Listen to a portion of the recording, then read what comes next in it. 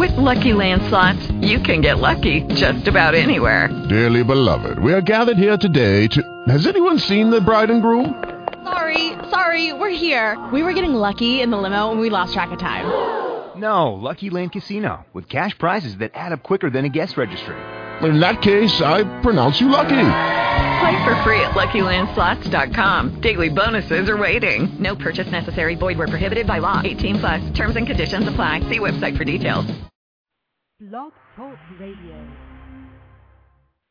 This fall, the Fantasy Sports Channel will make history all over again with even more live fantasy sports radio than anywhere on the planet. At least 12 hours of fantasy football, baseball, basketball, and hockey action each Monday through Friday. Plus more fantasy sports talk every Saturday and Sunday. More than 50 shows in all from the best fantasy sportscasters in the business. Try getting that on your radio dial. The Fantasy Sports Channel, only on Blog Talk Radio. It's a schedule you can bet on. It's strategy night in America and Red versus Blue. Here we go, 60 seconds. Work it, make it, do it. Makes us harder, better, faster, stronger. That don't kill me, can only make us stronger. I need you to hurry up now, cause I can't wait much longer. I know I got to be right now, cause I can't get much stronger. Man, I've been waiting all night now, that's how long I've been on ya.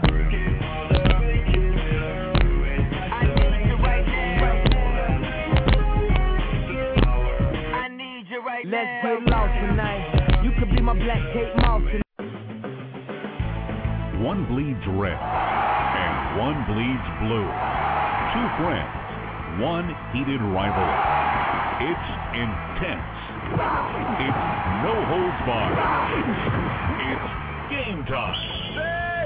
Let's go! On Red vs. Blue Sports Talk Radio with your hosts Scott Atkins and Michael Trent.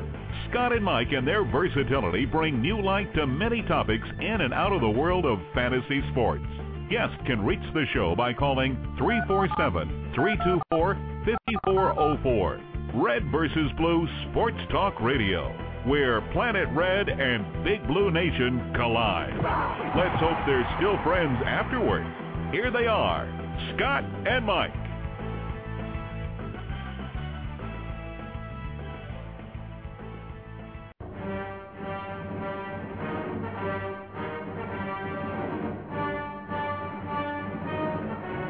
Live, Friday, July 30, 2010.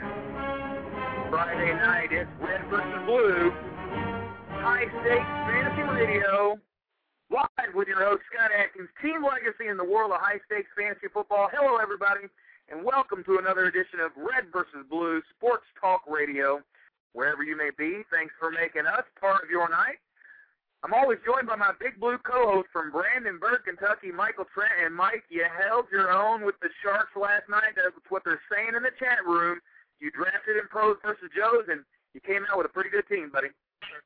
Well, thank you, Scott, and glad to have everybody on board. It was a lot of fun to go through this with all the Pros and Joes, and I'm a Joe, and I hope the Joes come out in the on the top end of the spectrum, so to speak. But it was fun. It lasted a while, but we were able to make it through. And I'd like to break down my whole division and the league and the way it went down.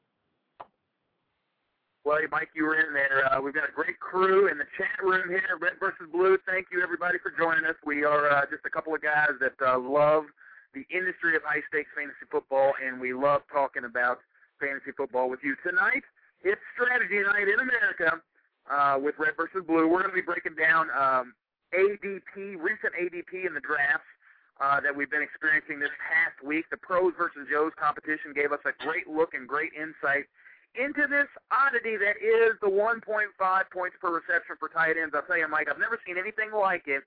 The FFPC, what they've done with this scoring system in particular, causes something different that we don't see in the other leagues. And what that is, I like to refer to it as the birth of tight end panic, Mike. People take tight ends all over the board. You're seeing 2 and 3 go as early as the end of the first round, and definitely 3 or 4 by the end of the second round. And then it's just tight end panic throughout the rest of the draft till they're all gone. Right, and that's what I experienced last night with the draft, and it's just like tight end, and I'm thinking, well, now hold on here, you can still get something and wait on a tight end a little bit and maybe get some value, but it just depends on what you want. The tight ends, there's 3 or 4 of them that stand out, but other than that, you better stand pat. That's the way I feel. Well, we're going to be breaking down that ADP. We're also going to look at who's rising and who's falling in these drafts. There's just some things that are going to happen today that you're seeing in drafts that I guarantee you won't happen in September.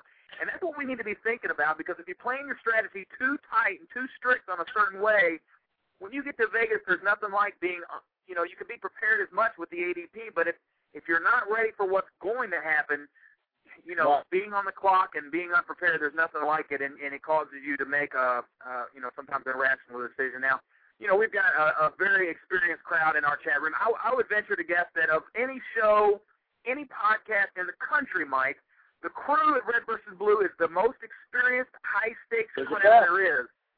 And so, when we break down strategy information, you might listen to this show and you might think, oh, a lot of these things are just kind of on the fringe, because we don't discuss the average topics that the casual fantasy player might, need to listen to, like what does the top 4 look like, or what, why do we take so many wide receivers in drafts? We know this already. These guys don't want to hear that.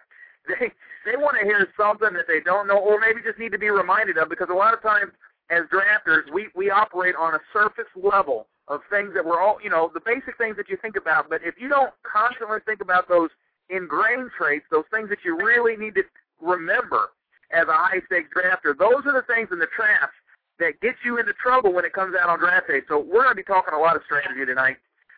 We're also going to be looking. Go ahead, Mike.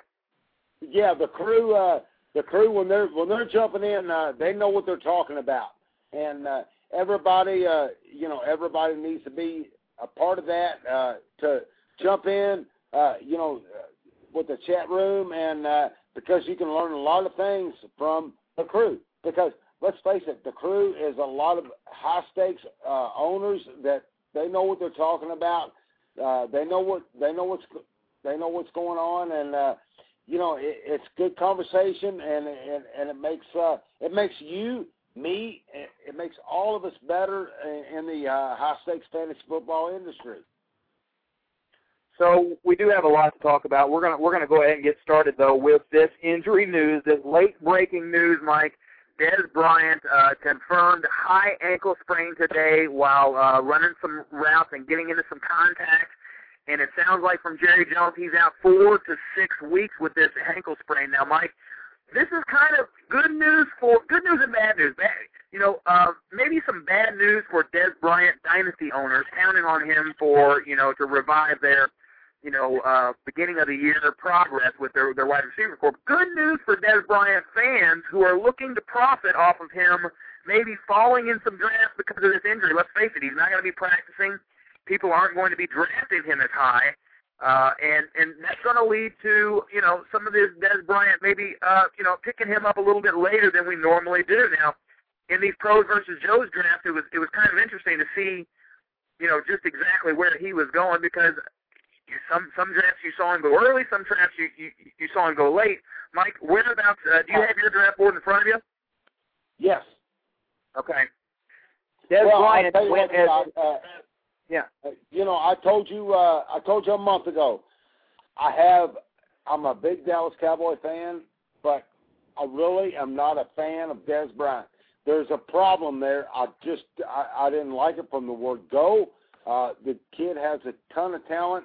I've got my draft board in front of me, but it doesn't matter, because Dez Bryant is a big chance. There was no way I was going to take him. Well, he went as early. I've got the ADP from all the Pros versus Joes right here. If you guys want to know a player, obviously he's there to be researched, but I've got it all right here. And if you'd like to get a copy of this, feel free to email the show, and you can email the show at info@fantasyplayersassociation.com. Obviously, I want to give a shout-out real quick to the Tweeple to follow us on Twitter. At Red Blue Radio is our address, and at the FPA, since we're involved with the Fantasy Players Association. Back to Des Bryant. His low ADP was 6'10". His high ADP was 9'1".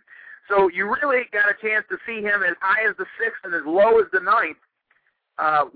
Somewhere in there, in the 7th and the 8th was where you were kind of, picking him off if you wanted him.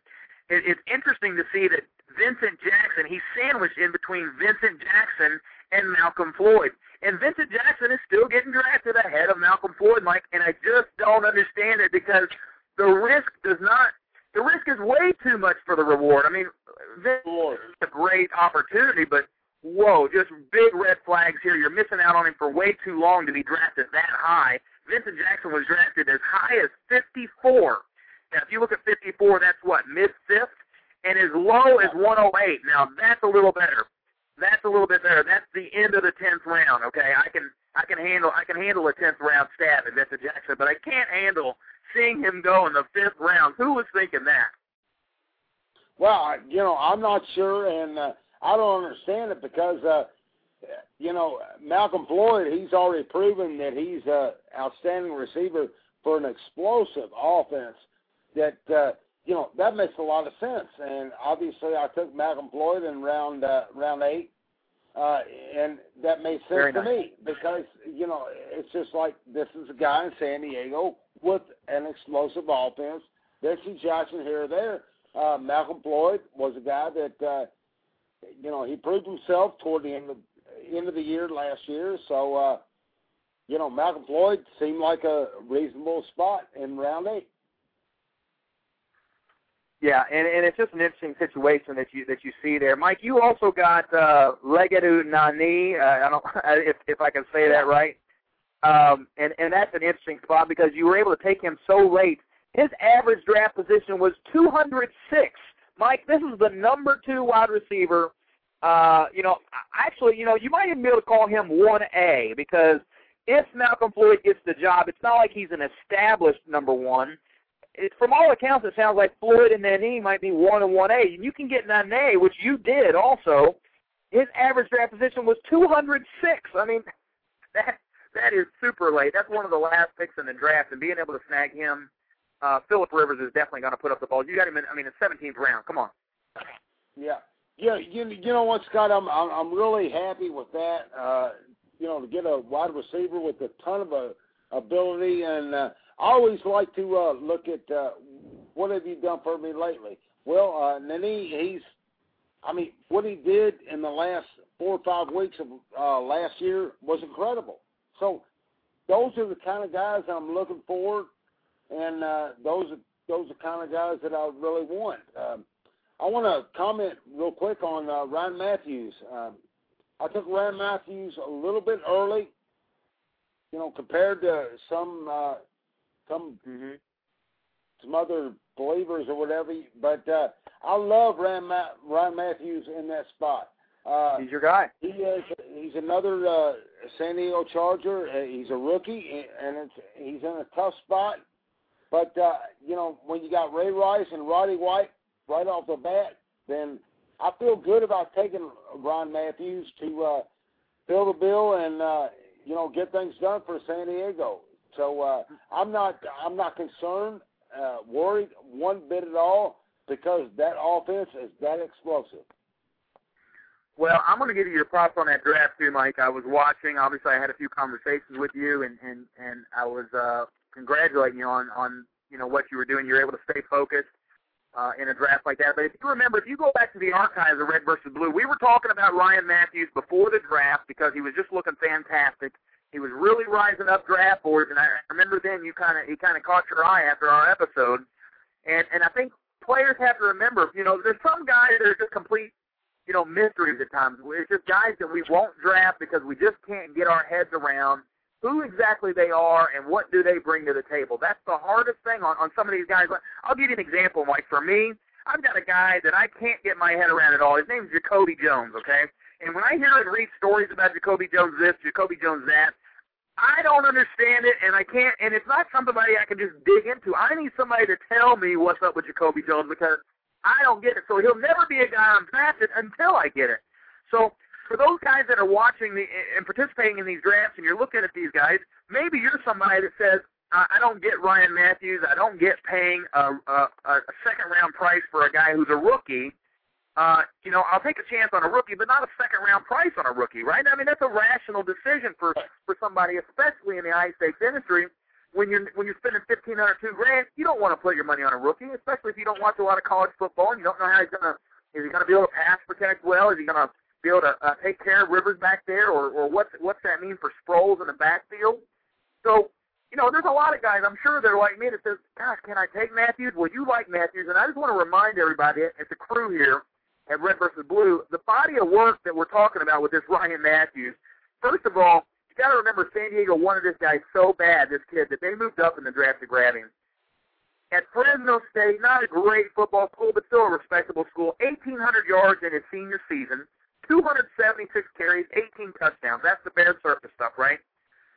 Yeah. North Turner has already said that he envisions Ryan Matthews. He went on the record with this. You can find it. If you just Google North Turner envisions Matthews, you'll find it. He went on record saying 250 carries and 40 catches for this guy. That's what he sees the type of back Ryan Matthews is.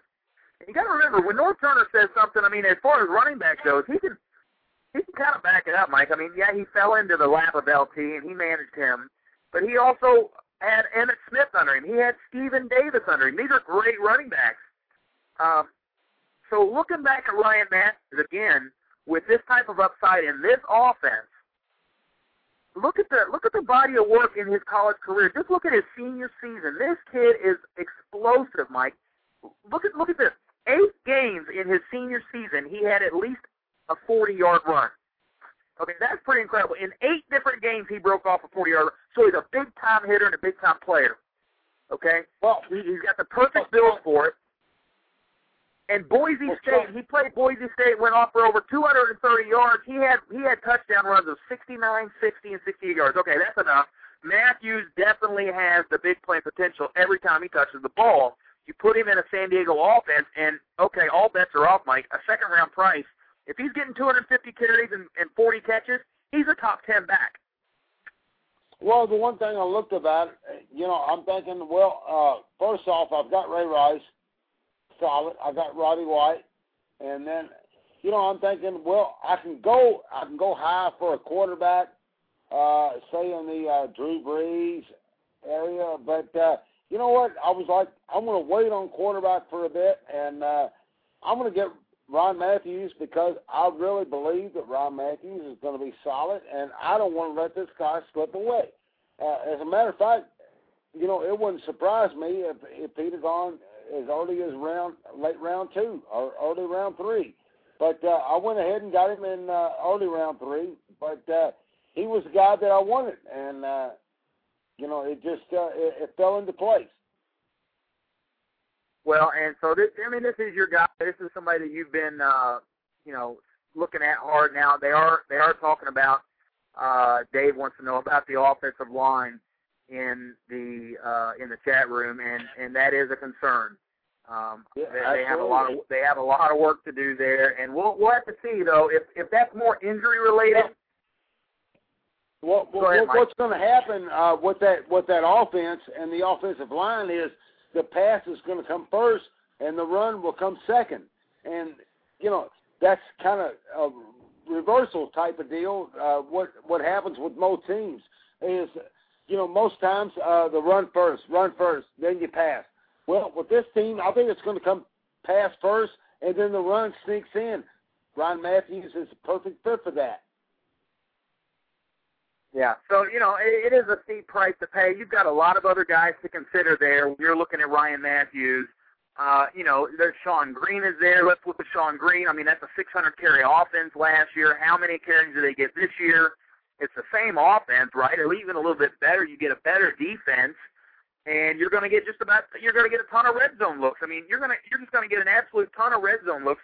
Last year, Thomas Jones had over, I think, 50 red zone, looks last year. So, Sean Green's going to get that too. And, you've got to factor him for close to 300 carries. I mean, unless you see LaDainian Tomlinson getting over 200 or 250, and then an average yards per carry for him. I mean, if Thomas Jones can get over 4, Sean Green's good for 4.5. I mean, that's what they averaged last year. So a floor for him is, to me, 1,300 yards and 10 touchdowns. Now the question with Sean Green is, will he get the catches?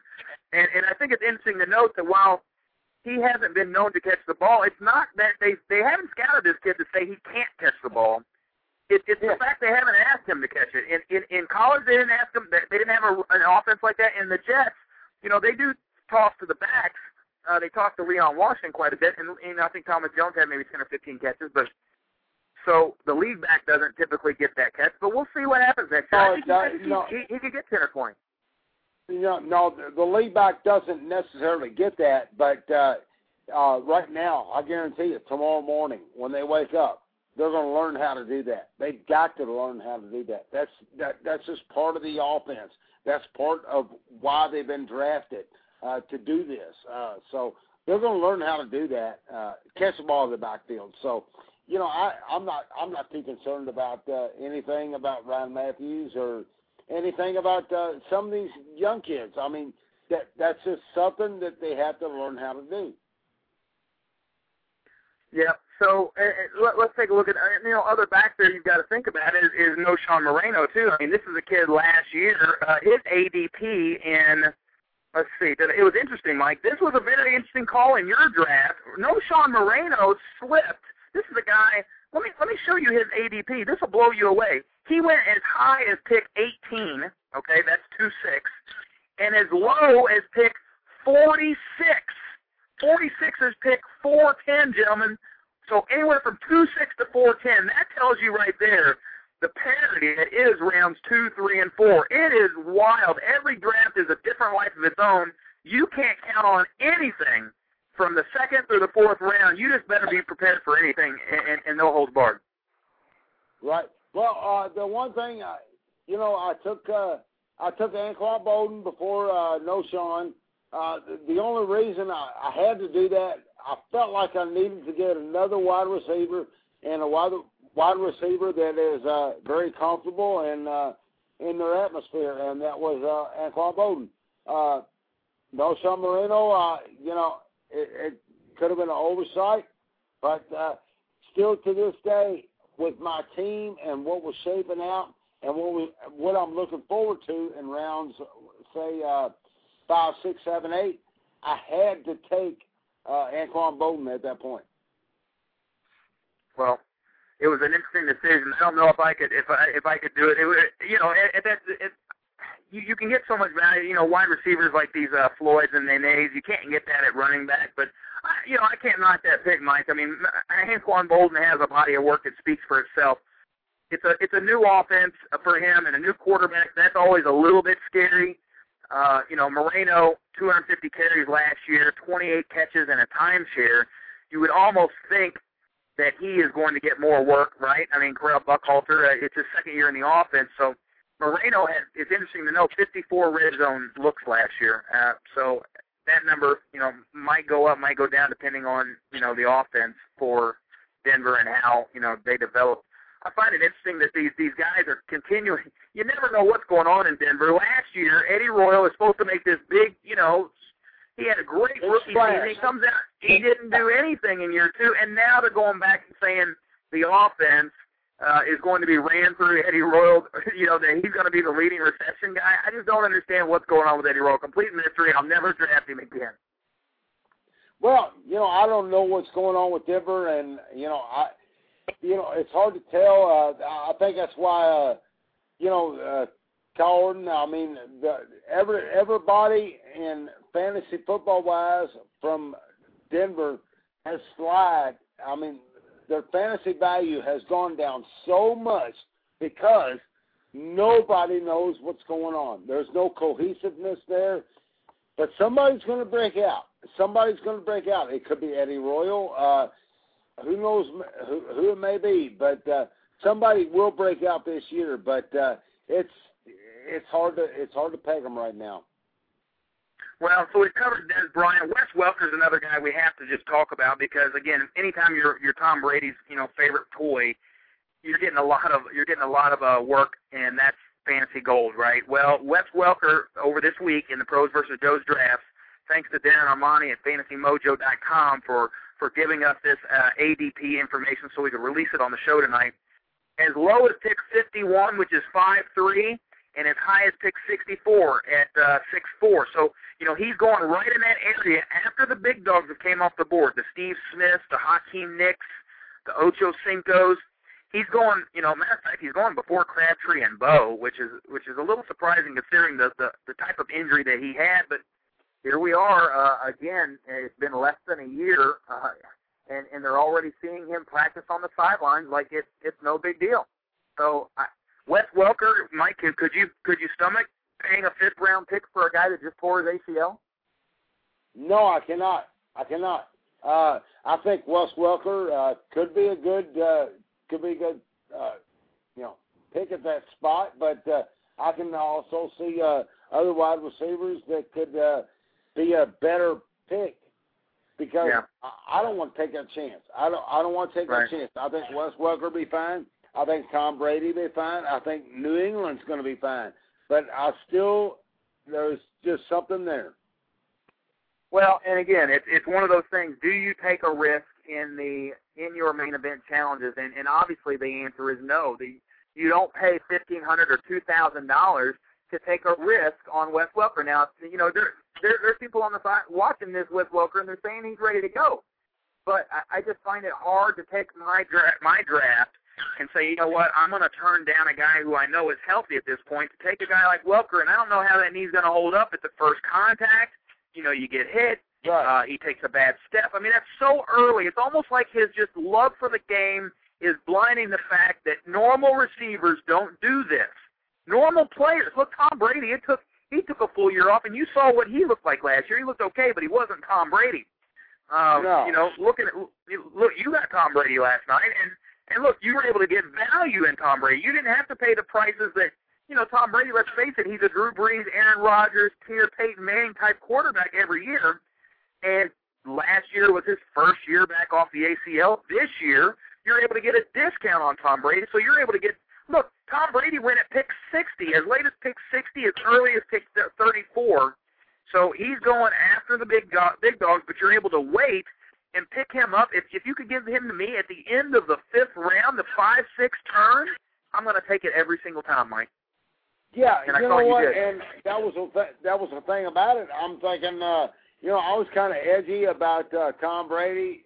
When I went ahead and took him in the 5th round, I'm going, well, I need a quarterback, and what should I do? And could there be a holdout situation? Nah, that's not going to shape out. Let me go and get Tom Brady.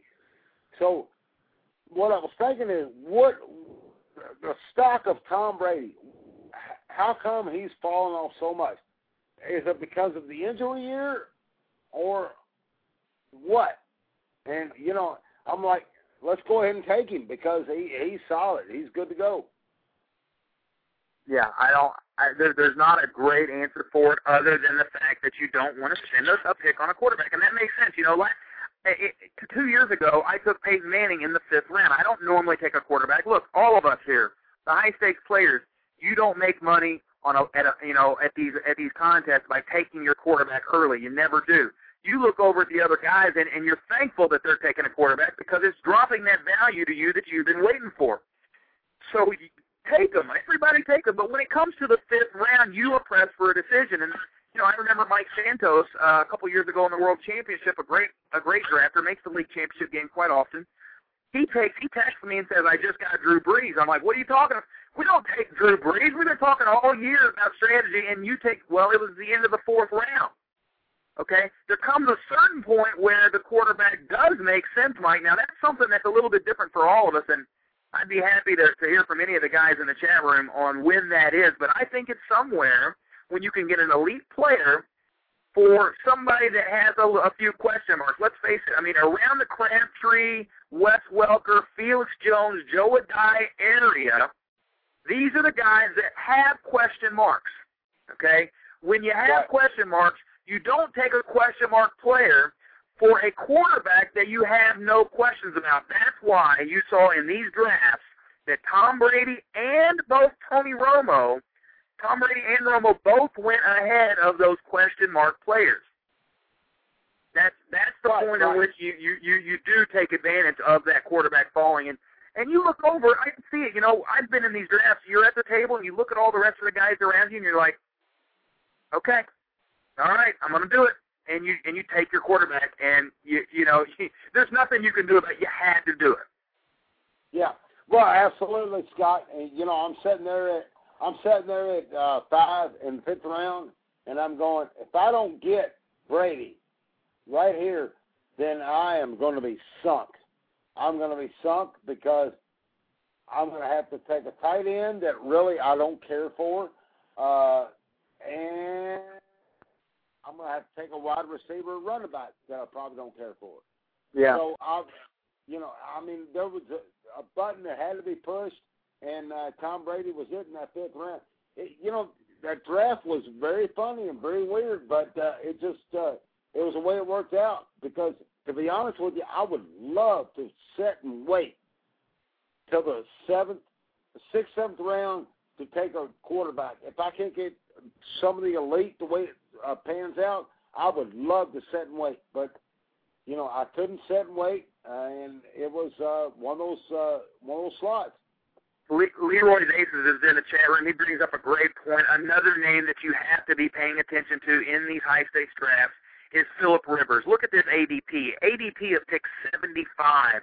Okay, that's in the 7th round. He went as early as 6'5".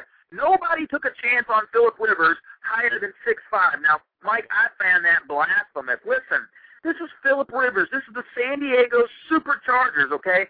Just because you lose a wide receiver does not mean your whole team that's been dominant in this division for years goes through the crapper.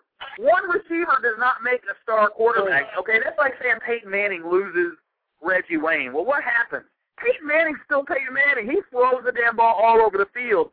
And to see Phillip Rivers last until the 8th round, 8-7, Mike. Somebody got him at 8-7 and laughing their way to the bank. Yeah, and that's a good point because Kevin Cobb went before Phillip Rivers.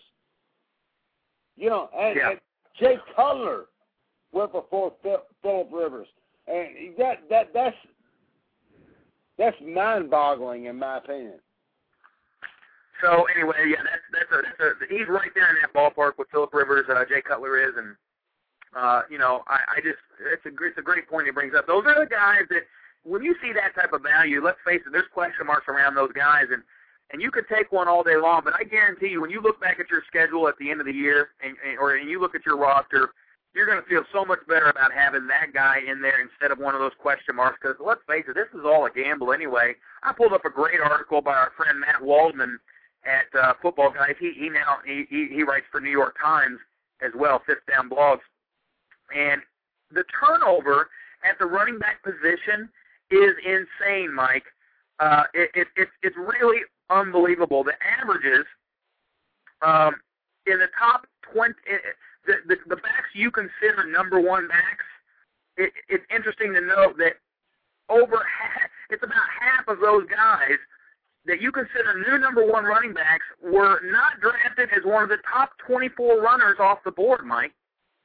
They weren't one of the top 24 drafted running backs. Now, that's alarming. You're thinking, okay, these guys are definitely going to be in there. Well, guess what? They're not going to be. There's a turnover rate in the top 12 of 64% on average the last 3 years. 64% of the top 12 turns over, an average of 7.7. So close to 8 of the top 12 every year will be different than they were the following year. And that in of itself is just mind-blowing. Now look at the drafts. Look what we saw this year, and tell me, Mike, look at your draft, and look at those running backs, and tell me which ones, have an opportunity to be out. Now, look at your first 4, Chris Johnson, Adrian Peterson, Maurice Jones-Drew, and Ray Rice. You think they're safe bets, then you have to take them. But somebody's not going to be there. Well, and then you got to throw in Frank Gore and Rashard Mendenhall and guys like that. There is no guarantee, and that's something I posted on one of the sites last night. This draft. There is no guarantee. There is no guarantee at all that you've got a great player or a great team right now, because it's a lot of guesswork, and all you're hoping for, quote, no injuries, and that's all you're hoping for, and you can go from there. Well, we're trying to talk some strategy here tonight on Red versus Blue. 347-324-5404 is the number. Help us out with some of this. I'll tell you, there's just so much that we could talk about tonight. Again, we're breaking down the pros versus Joes drafts, the 1.5 point per reception leagues. We're going to take a break from that and just take a look, Mike, real quick, at some of these ADPs that are climbing and falling. And, you know, one guy that we're watching that continues to rise up these draft boards that everybody, you know, you went into this season saying, man, this kid has a ton of potential, but you saw his draft stock was falling. Jamal Charles, late second, mid-third, we've been getting him. Well, as we get closer to this season, you know, I was talking to a good friend the other day. You're not going to see this. You're not going to see him be there at that spot. You're going to, you know, he's a late first, early second guy now. He's climbing. The draft stock is climbing, and by the time Jamal Charles gets to Vegas in September when these drafts happen, I'll guarantee you he's going to be up there late first, you know, early to mid-second at the latest. Yeah, that wouldn't surprise me a bit. I mean, Jamal Charles, he keeps on rising, but there's a lot of other players. I mean, what's, you know, I know Ryan Grant, Cedric Benson, guys like that. Yeah. You know, if you're talking about a redraft, those are guys that, you know, what's their value? What's their value worth? Well, they're definitely going to be up there. They're both on offenses that are going to get a lot of looks and a lot of touches. You know, Cincinnati converted to that run-first, you know, oriented offense, and so he's been cleared of all those issues. His ADP is right there as well, and it's going to be climbing. You watch. Cedric Benson's value is going to be climbing since he's been cleared. There are no question marks anymore, so you're going to see him start to climb anywhere from 29 to 59. I mean, look at that. That's 30 picks difference. 30-pick difference on Cedric Benson, average of 45. So he's right there at the end of the fourth round. And that's a great value for Cedric Benson. Yeah, there's no doubt about it, Scott. And another thing is you had T.O., which to me, that's not adding a bunch, but they had to add Terrell Owens because of Antonio Brown's knee. So they had to add T.O. to the mix. Chad Ochocinco, he wants him. So, you know, this could be a pretty good offense because Carson Palmer is he's not going to go through any kind of bull crap. He's going to pretty much say, look here, T.O., this is the way we do things, and that's the way it's going to be done. It is interesting Terrell Owens went as early after the news at pick 81.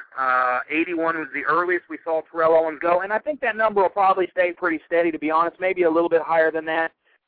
You're looking at a seventh-round price right now for Terrell Owens, and look, let's face it, you get your lineup filled out, and you want to take another flex. Okay, take T.O. You know, I'm not gonna hate you for it. You know, that's a guy that obviously has all the talent in the world, and still at this age, showing some signs of slowing down. He's not the player you drafted 3 or 4 years ago, but you know, he should be able to do. He should be capable of some games for Carson Palmer, who now is a very solid number 2 quarterback.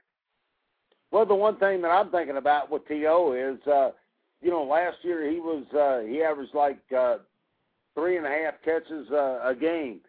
Is he better than 3.5 catches a game? I don't think so. You know, so I don't think he's fantasy-wise, I don't think he's a viable option. To help the team out, I can't believe I'm saying this, but I think he is. Let's look at some other value here.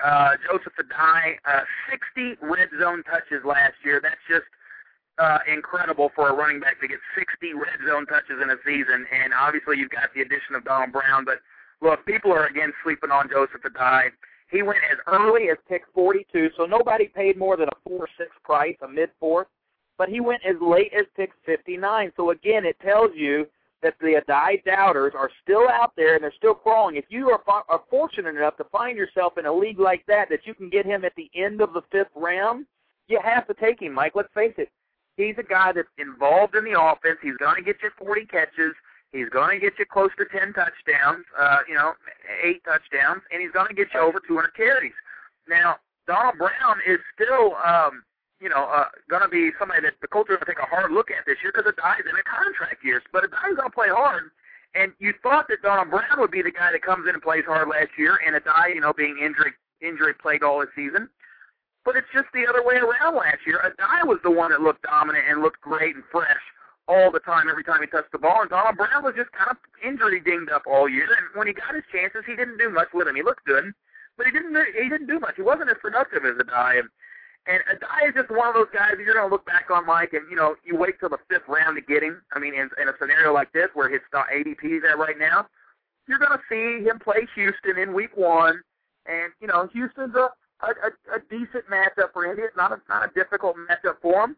And the guy's still going to get you probably 80 yards. In that game, I guarantee you the Colts score at least 4 touchdowns. So there's one for Wayne, one for Garcon, one for Dallas Clark, and probably one for Adai, maybe even 2. You never know. And he's going to get 2 touchdowns and 80 yards, maybe 4 or 5 catches for 35, 40 yards. And you're going to be like, okay, there's another 25-point game. I let Adai slip past me again. That's what's going to happen with Joe Adai. That's who he is. Well, Scott, it is what it is. I mean, I hate that term, but people are waiting for Joseph Adai to mess up. Joseph Adai is going to be fine. Donald Brown has a bright future in this league. As far as the Indianapolis Colts, they have a running back by committee. So if you're a fantasy owner, I got to be scared about either one of them because you don't know which one will emerge in which week. Donald Brown could do great in Week 2. Joseph Adai could do great in Week 3. It's a scary situation if you're a fantasy owner. If you're relying on those points week after week after week, that's why I don't want no part of either one of them because I think they're both going to be great. Well, it's one of those situations, if you're getting him in the 5th round, and that's where it gets interesting. Now you could take an Ahmad Bradshaw, somebody like that. Now let's look at Ahmad Bradshaw. He was picked as early as 47. Somebody loved him, but he was picked as late as pick 104. There's no reason why an Ahmad Bradshaw lasts till pick 104. Look, that's in the 9th round. Somebody waited till the 9th round to take Ahmad Bradshaw, and what? It's not Jacobs as a starter. Ahmad Bradshaw is a starter here. As long as he's healthy, there's some concerns there. But look, running backs, there's concerns with all these running backs. You can't get carried away with injuries when they could be out in one play. You just got to look at the situation, and he's going to be heavily involved. Ahmad Bradshaw is going to be involved at the goal line. He's going to be involved in receptions. The 9th round is that's somebody you want to take. Look, here's how you build your lineup. In strategy, an experienced drafter, you don't take your quarterback early. You fill out your lineup with 3 running backs, 3 wide receivers, maybe 4 wide receivers and 2 running backs. And except in these FFPC leagues where they're taking, 2 tight ends early, maybe even 3. I mean, it's really an enigma. But for the most part, you're filling up your lineup before, and then you get your quarterback in the 8th round or so. And then you start firing away maybe your backup quarterback, your backup tight end, so that you have those locked up, and then you start taking flyers, Mike. Let's look at Team Shocker's roster. Team Shocker won the $300,000 last year in the World Championship of Fantasy Football. Let's just look at that for a second. And his team, I want to read it to you, Mike. This is the team that won $300,000. You ready? Listen to this.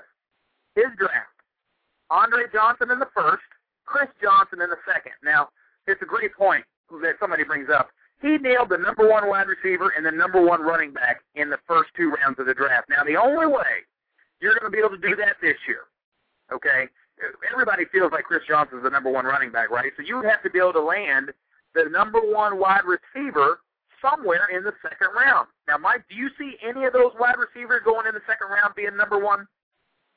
No. Okay. I think there is some potential there. Obviously, with Roddy White, in Atlanta, being healthy, this is a guy that always performs. No. I mean, being that stud, No, I cannot. Yeah, I think maybe Roddy White has that potential. Obviously, Brandon Marshall has the talent, but I don't think in that offense he does that. Greg Jennings obviously has the potential. I mean, if Donald Driver goes down, Greg Jennings we could be looking at your number one wide receiver in the league, being Aaron Rodgers' top target. So, you know, there's only so many ways that you could do that. Now, if Chris Johnson is not the number one running back and Andre Johnson is a lock for number one wide receiver, then you have to take a running back in the second or third round that you think could be number one. Now, the only guys that stand out to me, do you see any? Well, Scott, the one thing, no, I don't. And the one where you're going with this, and I totally agree, is why do you take a quarterback or a tight end very early? You know, there's no reason to do that. But you know, unless you're in the FFPC where you get 1.5 points per reception, you do take that tight end early. It makes sense. Yes. I mean, it's tight end greedy, and you know, it's just you get to a point to where, okay, do I take it? Either you take a tight end in round 2 or 3, or you don't. And if you don't take a tight end that early, you better hold off, and then you'll find somebody. Well, and you can take this strategy for what it's worth. You have to remember the scoring systems. They're very important for all these contests. Speaking specifically of the World Championship, again, Team Shocker took Andre Johnson, Chris Johnson, followed it up with Chad Johnson, Ocho Cinco, and Reggie Bush. Now, look, he busted basically on the Reggie Bush pick. Now, he was startable, obviously. He had some games, but he hit on Ocho Cinco. He hit in the 5th round on Gates. He hit on Thomas Jones. He hit on Donald Driver. He hit on Romo in the 8th round, okay? He filled out his starting lineup there, Mike. He has Romo at quarterback, Gates at tight end. Then he has 3 running backs and 3 wide receivers, okay? Actually, Thomas Jones, Reggie Bush, and Chris Johnson. Now, it's interesting to note that he only has one other good pick the rest of the draft, the entire 20 rounds, this guy, Mike. Listen to the rest of the guys. Julius Jones, Dominic Hickson. Now he scores on Jamal Charles in the 11th round. That's what wins it for him. But then it's Chad Schillen, Matt Castle, Nate Washington, Sam Congato, Brandon Jackson, Rashard Jennings, Chad Pennington. I mean, he didn't do anything the rest of the draft. So what does that tell you? You have to hit on your starting lineup and get that thing filled, and then you can take flyers and take a dart and take a stab, and then you land that Jamal Charles type pick, that type player that can win it for you. Look, he took safe picks. Antonio Gates, Thomas Jones, Donald Driver, 5, 6, and 7. That's what wins it for you. You can take a Joe Adai. He's pretty darn safe. He's not going anywhere unless he gets it. You can't predict injuries in this thing. You just can't. Donald Driver, there's nobody safer than Donald Driver. You can't predict injuries, Scott, but you also have to back them up. He has to back them up, and you know that was very different, and it just you got to take the best player available. I mean, once you build up your roster, take the best player available. Yeah, but it's avoiding the players with question marks. That's the point here. I mean, okay, somebody, Chef Paul, you want to know about Matt Forte's ADP? He went anywhere from 40 to 54 last night, anywhere from 4-6 at his earliest, and that's still late for Matt Forte. 4-6 at his earliest to pick 54, which is the middle of the 5th. So he's right there being drafted in the Javid Best, Joseph Adai area. Again, another back that is going to get a lot of work. He's going to be involved in the offense, going to catch you 50 balls, and you bring in Chester Taylor to also complement him so he doesn't wear it down, so he's not the only option. You remember last year they had like Khalil Bell or whatever his name was, some no-name was in there relieving Matt Forte because, look, that kid just can't take a pounding, in this league. You've got to have some help. I love the move by bringing in Chester Taylor. I think he could have a great year as well as a complimentary player. He's not going to take Forte's job. I think we all can agree on that. Hopefully we can realize that he's not going to take the job. He's just there to complement Forte and make that a better tandem to support Jay Cutler and what they're doing. But, Mike, there's just a lot of question marks in some of these picks, and I just don't understand why you'd want to take a question mark when you can take a safe play and keep yourself in the game. You don't want to lose it in the first 8 rounds. Take your stabs in the next 12 rounds.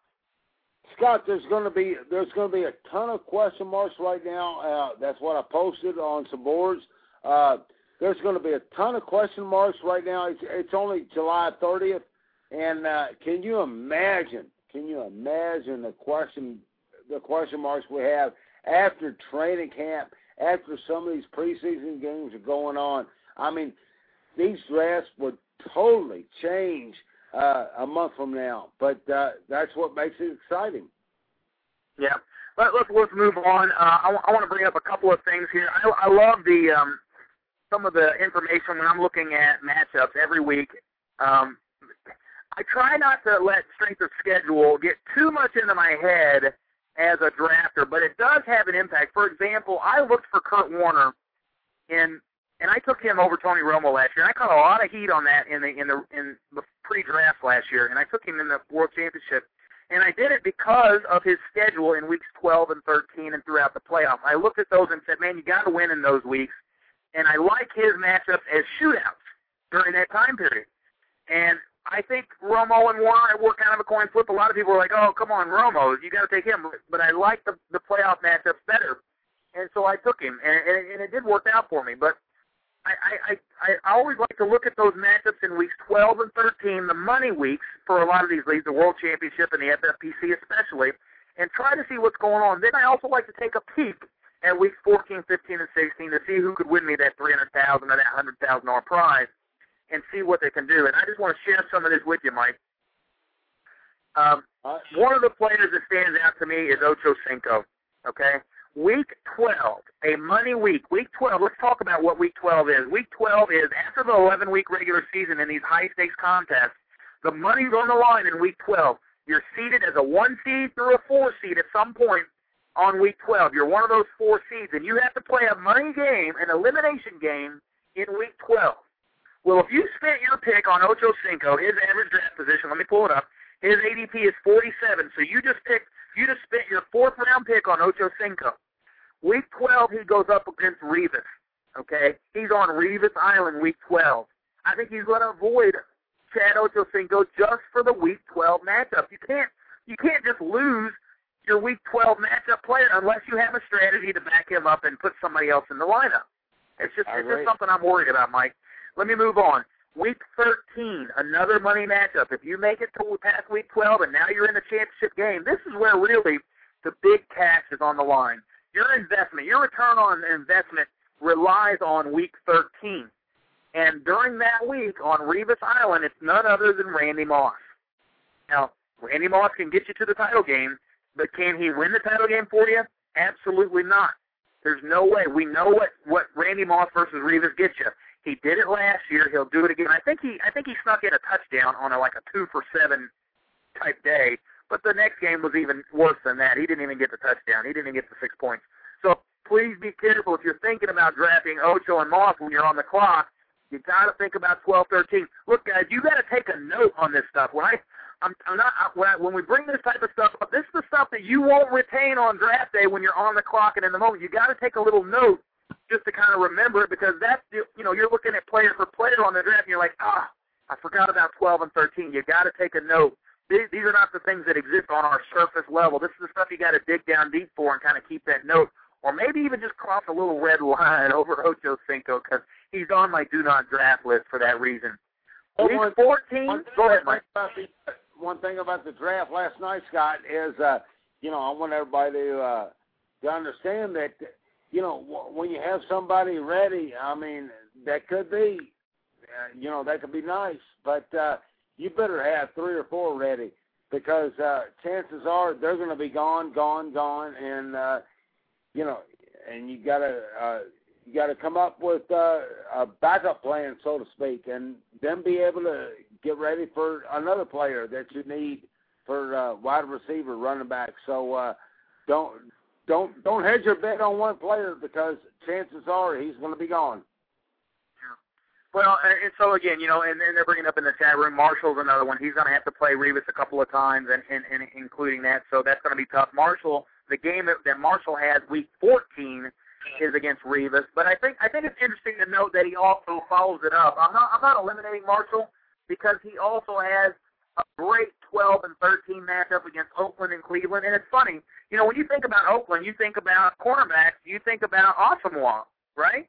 He had a great rookie season, but did you know that Oakland, and again, look it up for yourself, they were number 32 against number 1 wide receivers last year. Look it up. It's fact. 32 in the league against number 1 wide receivers. They allow a ton. So Marshall actually gets a nice matchup, unless Asamoah just was not healthy last year, and I need to research that a little bit. But he takes on Oakland and Cleveland weeks 12 and 13. Those are great matchups. That's number 32 and number 23 against number 1 wide receivers. So he can get you to the playoffs. Now, week 14, you have to have a backup plan when he plays Rivas. But he comes back and plays Buffalo and Detroit. Now, Buffalo is also a tough matchup, number 4 defense against number 1 wide receivers. And then he plays Detroit, one of the worst. I mean, that's going to be a shootout, okay? Other matchups I see, Greg Jennings in the playoffs, week 14, he's playing Detroit. So again, that's a reason that I'm looking at. I'm like, man, that's going to be some nice points he's putting up at the playoffs. But you've got to watch out for these defenses when you're looking at your strength of schedule. For number 1 wide receivers, the top defenses were the Jets, New Orleans, Philly, Buffalo, Cincinnati, and Green Bay. I can round out the top 10 for you. Carolina, Baltimore, KC, and Dallas. Round out the top 10. If you're looking for defenses to exploit, look for Arizona. Look for Oakland. Look for St. Louis. Look for Detroit, Jacksonville, Seattle. These are the teams that, if you want to make some money, make sure that your matchups in week 12 and 13 look good. Case in point, Mike, a player that I don't know what you think about, but Steve Smith had a down year with Jake Delhomme last year. He has Matt Moore this year. Great matchups. Week 12, he takes on Cleveland. Week 13, he takes on Seattle. Put it in the bank. Steve Smith will have a great playoff matchup and make somebody some money. Right. Those are perfect situations, and plus, he's going to be healthy. Everything's going to be fine, and this is going to be a perfect situation for Steve Smith owners. It's not just looking at week 1, 2, 3, because, you can carry Steve Smith through week 1, 2, 3, 4, and then you move forward, and that's what makes Steve Smith and an owner a very happy person. Well, everybody, I want to thank you guys. This hour just absolutely flew by. We're almost out of time here on Red vs. Blue. We've got a couple other things real quick. Just remember, New Orleans is a great pass defense for the number 1 wide receivers. Look, they were number 2 in the league, okay? And if you don't believe me, you can look it up. They're the number 2 defense against number 1 wide receivers, and they've still got the talent to do it. Now, somebody mentions that that'll probably change up, and yes, it will. And you start to watch it pretty early. But it's still New Orleans. They haven't made a lot of moves, in negative direction. And look, that's why Garcon went off in the Super Bowl. Reggie Wayne was shut down 5 for 46. You're not going to get a lot on the number 2 passing defense against number 1 wide receivers. Reggie Wayne didn't do much. So, that's just somebody that you want to watch out for if you're playing New Orleans or the Jets, Philly, Buffalo, or Cincy. Any of those guys, those are very improved defenses against the pass, and they're still strong this year. Okay, Mike, look, we had a fantastic time. Next week, you know the deal. It's the Fantasy Players Championship. It's the play-by-play commentary draft. Mike, it's going to be a lot of fun. We're super excited to be involved in that, and it's just going to be round by round, pick by pick. We're taking calls, and we're going to be drafting in the FPC as well. So it's going to be a lot of action here on Red vs. Blue. Make sure you don't miss the show, Mike. What final thoughts on your pros versus Joe's draft? Thanks, Bob. Okay. Well, everybody, thanks for joining us. I've got a great chat room tonight. The crew, you guys have been fantastic, and we're going to roll out here. I want to give you a little bit of let's see what I can't find you here on this on some sound clips. Oh, big blue! Woo! Here we go. Mike, if you get a chance, check out my Facebook page. I've got all the videos there of your number 1 picks, Michael Gilchrist. Who are the other ones? Teague, and he's the trader. And I've got all your Kentucky recruits there, Calipari, Golden Boy. We'll see you next week, gang.